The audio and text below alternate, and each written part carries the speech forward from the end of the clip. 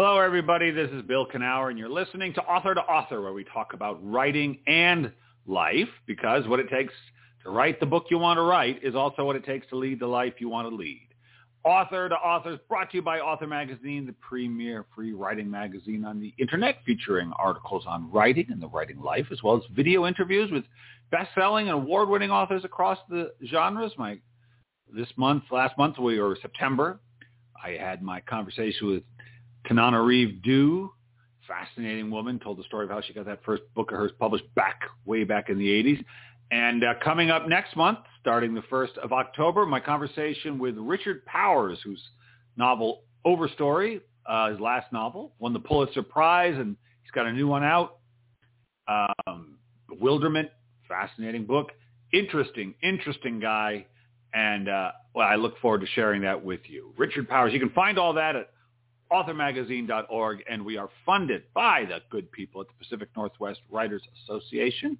They've been supporting writers from pen to publications since 1955. We just wrapped up our conference a couple of weeks ago. God, went great. Yeah. One of these, digital conferences, virtual conferences, they worked. I miss the people. I'm not going to lie. I miss being in the classroom. I miss just seeing people. But, man, there's certain things you can do virtually in terms of reaching people all over the world. So we're going to be doing a little bit of both, I think, in the future. I think we're going to do a little bit of both because it just makes sense. So I hope we see you there. If you aren't a member, I encourage you to join. There'll be classes coming up. There'll be another conferences, all this good stuff. So go check it out at pnwa.org.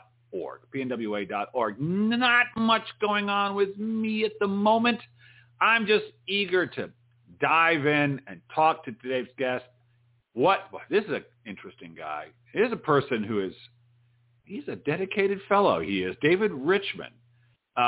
David is an author, public speaker, a philanthropist, and an endurance athlete whose mission is to form more meaningful human connections through storytelling. In his first book, Winning in the Middle of the Pack, he discussed how to get more out of ourselves than ever imagined.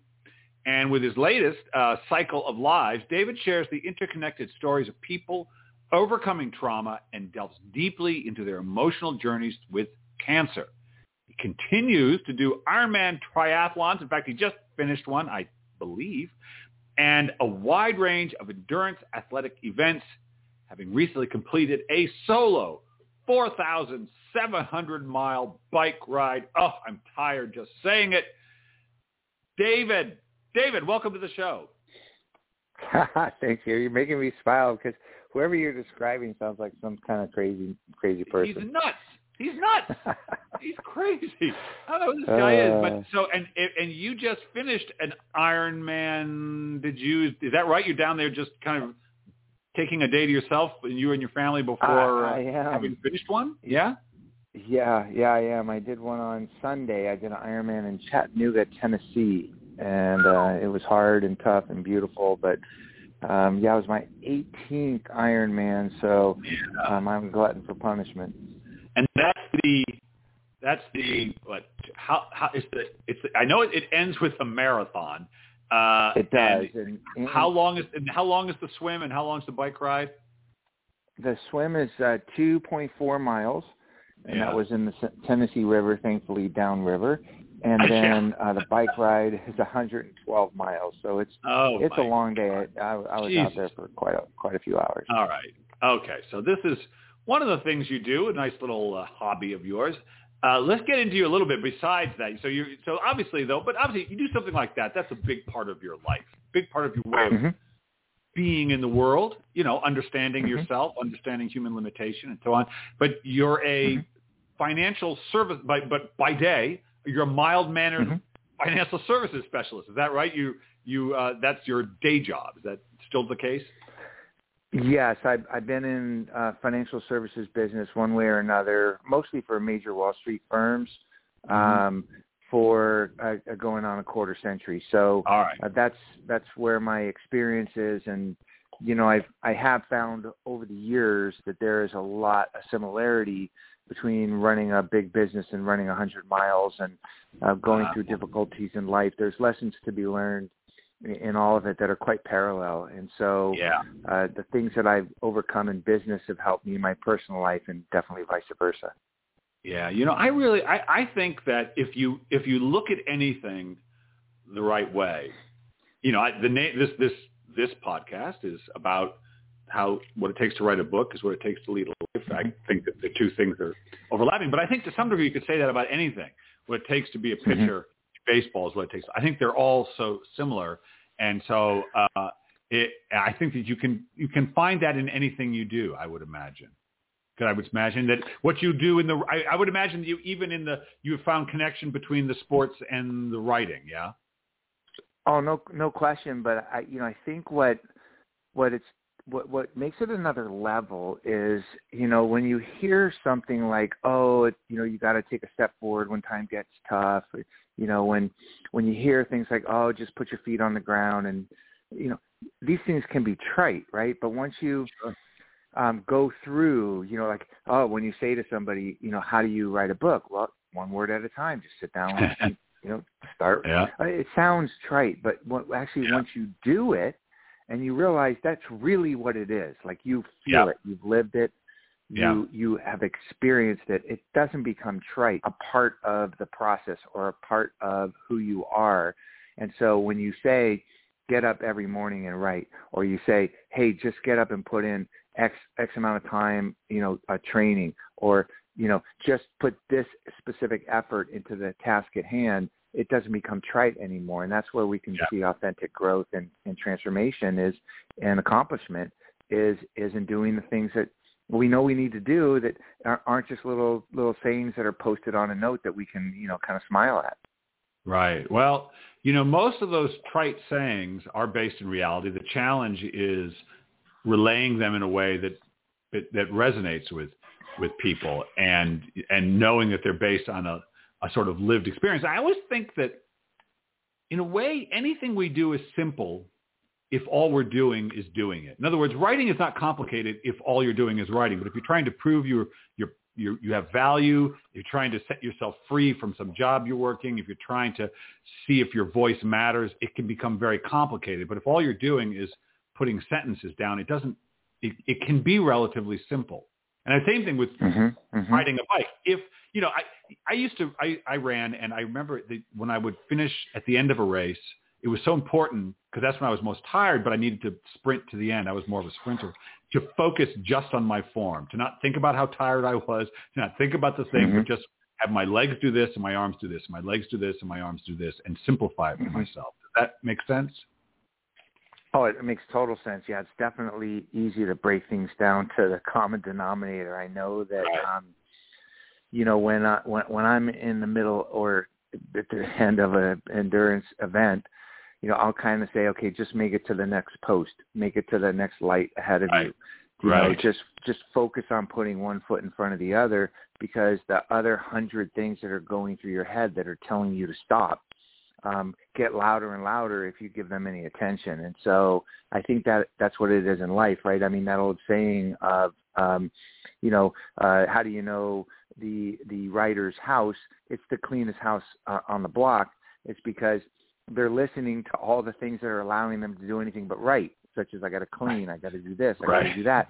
Meanwhile, you know what? If you just focus on the basics, putting one foot in front of the other, right? Work on your form while you're running. Just sit down with a pen and paper. Otherwise, I could be distracted my whole life. Sure. Oh yeah. There's a lot of things our mind can go to. So you are interested in your mission, David, and how lucky, I don't say lucky, but how glad I am for anyone who feels they have a mission. I think there's nothing better for a person than to have a mission, and you feel you have one. And yours is to form meaningful human connections through storytelling. Talk to me about that journey, because I think once upon a time, Dave, you were not in great shape. You weren't pedaling 4,000 miles. You were overweight. You were smoking. You were just weren't happy, I imagine. But things have changed. So how in all those changes has storytelling risen up there with exercise? Yeah, that's a great framework for that question. Thank you. And I'll tell you that it didn't hit me early in life, right? It hit me later in life. And I've come to the conclusion, it's not very unique, but it's a conclusion that really resonates with me, that that we as human beings are really connected by two things. We're connected by story, and we have been ever since, we could grunt. And we're connected by the basic human emotions that we all have. And we might not have the same responses to certain stimuli, but really at the base core of it, if you're in a cave and a bear comes in, there's not a human alive that wouldn't be fearful, right? We're connected by these base emotions. And so if we are connected by those two things, stories and emotions, then I think that by focusing on really good storytelling that really evokes true emotion, that's where we can learn, and that's where we can adapt what we do, or strive to be like somebody else, or be moved into action by these emotional stories. And I have been in my life, right? I've been moved into action by emotional stories, and that really is what led me to my second book. But I think that it's just such a powerful and wonderful thought that we are all connected by those two basic things. So why not strive to make change, based on that belief? And that's what I'm trying to do. That's great. That's great. I teach storytelling, personal storytelling, for people writing memoir and personal essay and this sort of thing.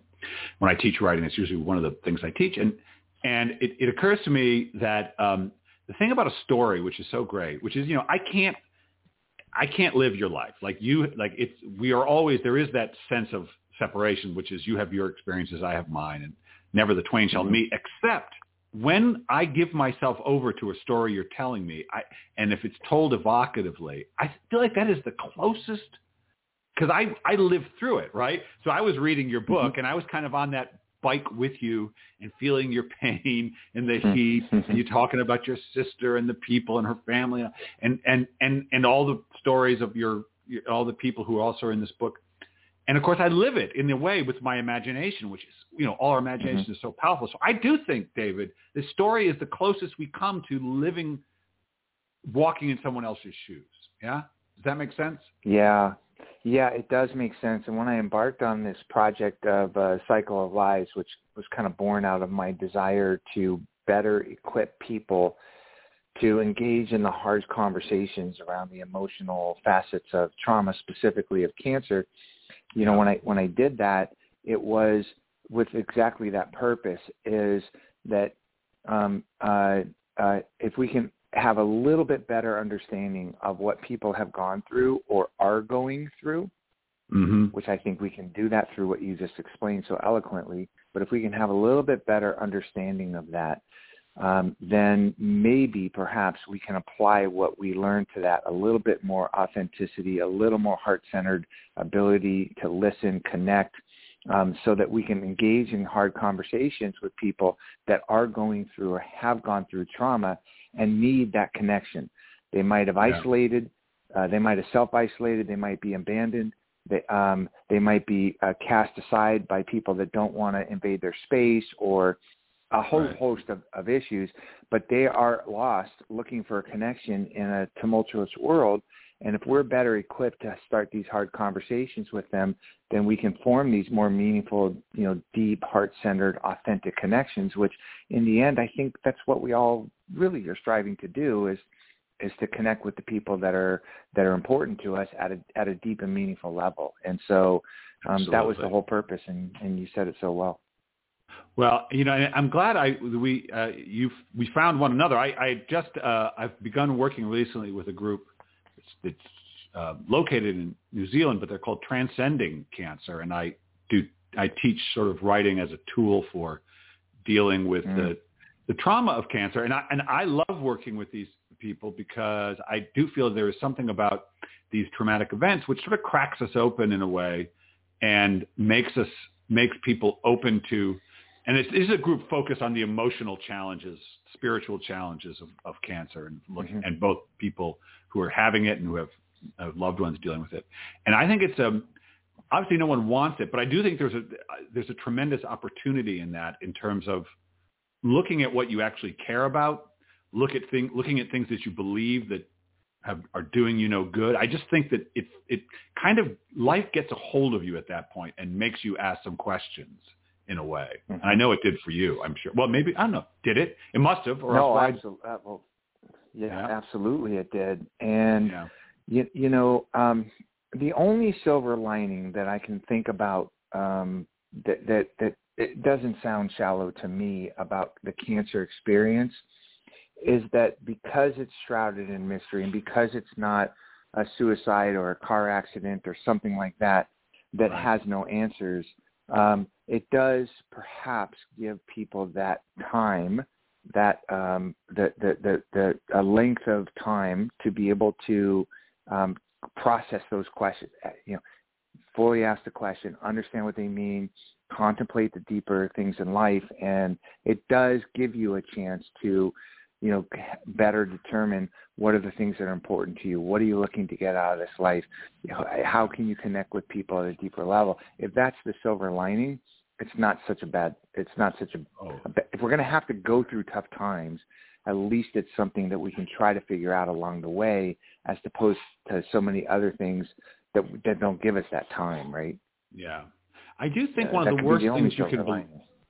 Well, I don't know. I've talked to authors who they really felt because of their own cancer, they survived it, but as uncomfortable as it was, and obviously and scary, it was the difference for them. It was the thing that got them to live the way they wanted to live. Now they beat it, but they didn't know when they had it that they were going to beat it. And sometimes, I know that wasn't the case for your sister, and it's not the case for a lot of people, but I think that I think that it is never,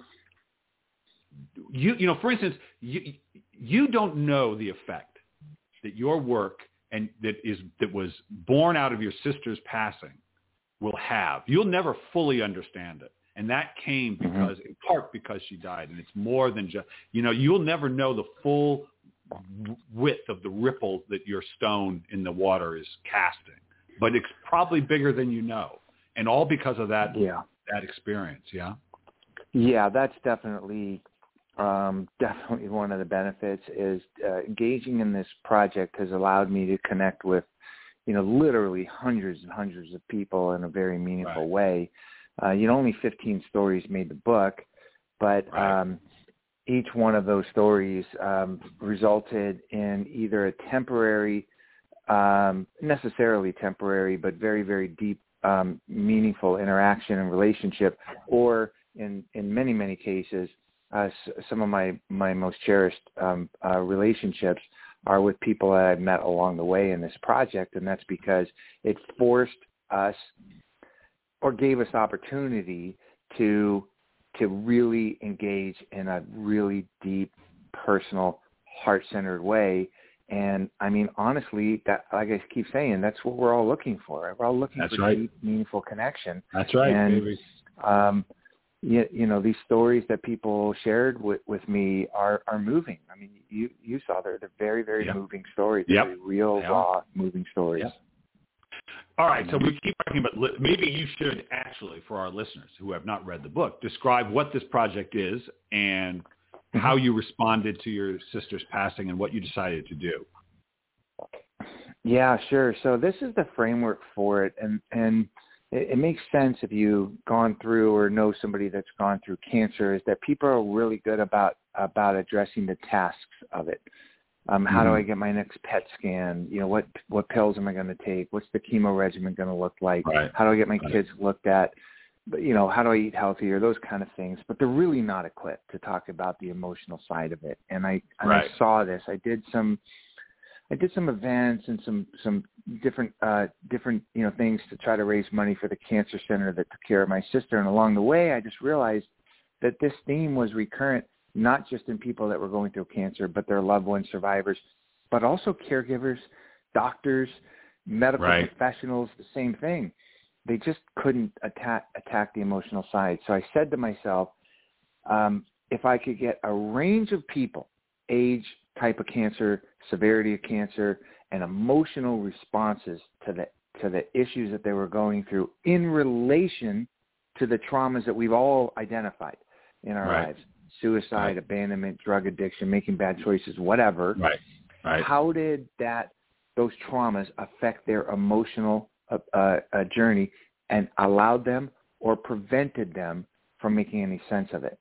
And so I wanted to get super deep into their stories, give the reader a way to identify with how would they view when somebody, here's an example. When somebody says, no, you know what, thanks for offering me the help, but I don't need it. Like, I'm fine. Right. Yeah. Really? Is there a lot more behind that? Right? And so, are they afraid you might abandon them? Are they afraid that they're ashamed? They don't want to feel guilty. They don't want your sympathy. I could keep going on and on. Sure.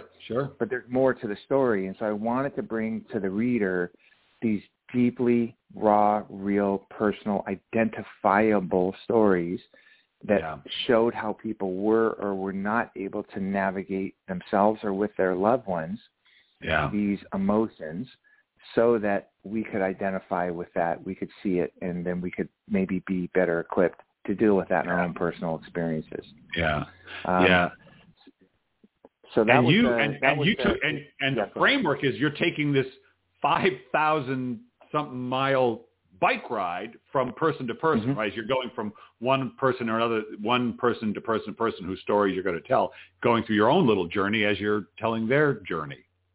Yeah. So exactly. So actually that came as a surprise along the way. So I'd written the stories, right? Or I hadn't written them. I had interviewed people for a couple of years. Okay. Yeah. And I thought, well, if we're all connected by stories and we're connected by emotion, why the heck don't I just be the thread that connects all these people by jumping on my bike and meeting them? Right. So the stories are told kind of first person through their eyes. I'm removed from the story as the author. Right. But in between each one of the stories is the narrative, a little outro, a little intro of the story, but a little narrative of my bike ride, the emotions that I'm dealing with going through the loss of my sister, and then some of the other little, but very, very small little vignettes. And that's the thread that binds these stories together. So that came up as an afterthought, because I thought, what better way to connect the stories than connect the stories? So I just decided to jump on my bike, and I did not linger. I did 4,700 miles in 45 days. So do the math. It's well more than 100 miles every single day. So it was tough. Yeah. But, it was tough. It seems like you must, David, I think you want the toughness. You must want that. Why do it? You have to want the incredible fatigue, the going when, I still remember the first race I ran, the kind of race where I thought, I'm done. Like this, I've spent my wad too early, but there's still another quarter mile to go. This is one of these faster races. And I ran and I finished it anyway and did well, thinking, oh, that wasn't the end.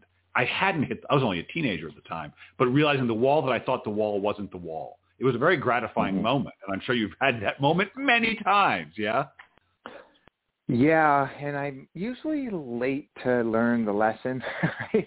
I'm usually not so quick on the uptake. Right. But one thing I was quick on the uptake was with endurance athletics. This one concept, let me tell you a super quick story. I was doing an 87-mile rollerblade race in Georgia. Imagine that. 87 miles on rollerblades through the gentle rolling hills of Georgia. And trust me, there's no hills in Georgia that are gentle when you're on rollerblades. Yeah. Right. It's completely stupid. From Athens to Atlanta, if anybody knows that route, it's very hilly. So I'm about 35 miles in, and I'm way in over my head. I had no business being out there doing this. Right. And I'm literally as depleted as anybody could ever be, right? And you're not even halfway through. I'm not even near it. And so I'm completely done, and I lean over and rest my hands on my knees, and I'm completely toasted, right? Right. And I'm dripping this white, salty sweat on the asphalt, and I see this line formed by my sweat that's just dripping. And I go, oh my gosh, man, if I quit, like if I don't keep moving, I'm going to know that I give it everything I thought, but then I thought, I'm going to know everything about myself. I'm going to know what my limits were. But I said, if I take a step over that line, right, if I just go one step further, I'm going to find out something new. And every step that I take, I'm going to learn something new about myself, every little step. And so I little step for another 6 hours, right? And I learned something new. And so when you say, you know, I'm a glutton for this punishment, or I like the fatigue, what I like to do is I like to learn more about what I'm capable of. I like to learn more about what I can overcome. And, you know, I think that there's two kinds of people, right? Those that are looking in the rearview mirror and those that are looking out of the windshield. And I just like to look out of the windshield. I like to see what's ahead. I want to find out more. And so I do these things partly because I'm looking to see what I'm going to learn. Yeah. Yeah, I think one of the most painful thoughts we can have is to believe in to set a limitation for ourselves and believe in it. And I think we rebel against it, and we get frustrated by it, and we believe in it. I certainly have had them thinking I could or couldn't do this. And every time I run up against it, I really hate it. And I think sports is one of the ways where I sort of broke those limitations. One of the ways I would break those limitations down, for sure. And writing was the other one. And so, all right, so this book's out. And so have you had a chance to, besides talking to me, to get around and talk to people about it, talk to folks who weren't in the book about the emotional challenges of cancer? And how's that going? Oh, it's going great. You know, so look, you know this more than most people, that writing a book is one thing, getting it read is an entirely different thing, right? And I feel very fortunate. It finished the year as an Amazon #1 bestseller. I've been fortunate enough to get, it's nice. I've been fortunate enough to win some awards, and I've been on, you know, many, many shows talking about it. I think people, they're intrigued by the fact that, I went and did this bike ride and I wrote these stories, but they also like the fact that 100% of the proceeds, anything that comes in from the book, goes into a 501c3 and is supporting the cancer-focused charities that were chosen by the book participants. So the small goal is to raise a little bit of money. The greater goal is to, you know, better equip people to start these hard conversations. And, you know, it's pretty funny. My mother-in-law, she's so funny. She came to the house a few weeks ago, and she goes, you know, I heard you on some of these podcasts, and you do all these talks, and aren't you tired of talking to the same thing? And I just laughed, and I went, I'm not going to be tired of talking about this ever, like ever. And so it's great. I have a passion for it. Honestly, I do get so much feedback that's just absolutely heartwarming. You know, I had a gastroenterology oncologist write me a wonderful note, and he said, I read your book for the first time in horror because I had no idea what my patients were going through. He said, really? I just thought, oh my gosh, I had on the emotional side, right? Yeah. He said, the second time I read your book, I read it as a person, not as a doctor. He says, and I was completely moved by these people and what they've gone through. And I thought to myself, how blessed, how wonderful is it that I was in a position to have that kind of an impact on somebody. And so I'm very passionate about it. I feel these stories, the real stories, they're not anonymous, they're real stories.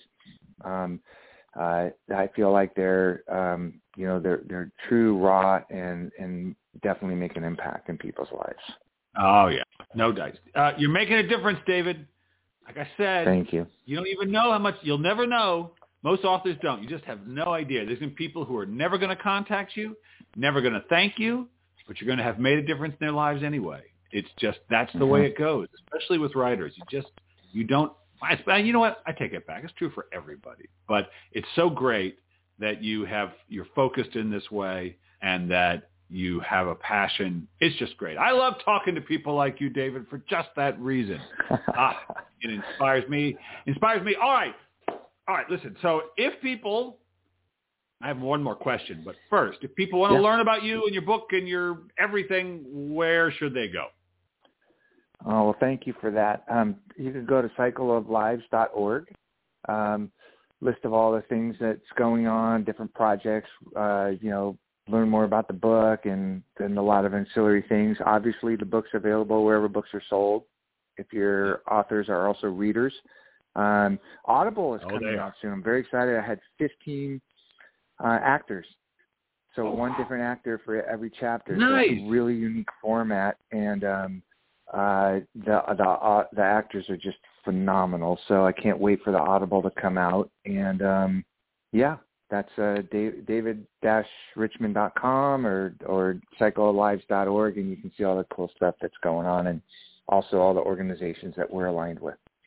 That's great. That's awesome. Okay. Well, David, I got one more question for you, and what I want you to do is finish this sentence. Writing, all the writing you've done in your life has taught you anything. It's taught you what? That people are way more interesting than we give them the credit to be. They're way more interesting. Oh, I agree, David. I totally agree. They're all interesting. That's why I do this show. David, thank you so much. Keep up the good work, my friend. Oh, you too, and I appreciate the opportunity. Thank you so much, and keep it up. You're just awesome. All right. Thanks, David. I appreciate it. I will keep it up. I will indeed. Yes. People are so much. You're all interesting. You are. You may not know it. You may not believe it, but you are. I want to thank my producer, RJ Jeffries. As always, I will be back next week with an interesting guest, a podcaster, independent author, interesting woman, Joanna Penn. Until then, I encourage you to go find something you love to do and do it.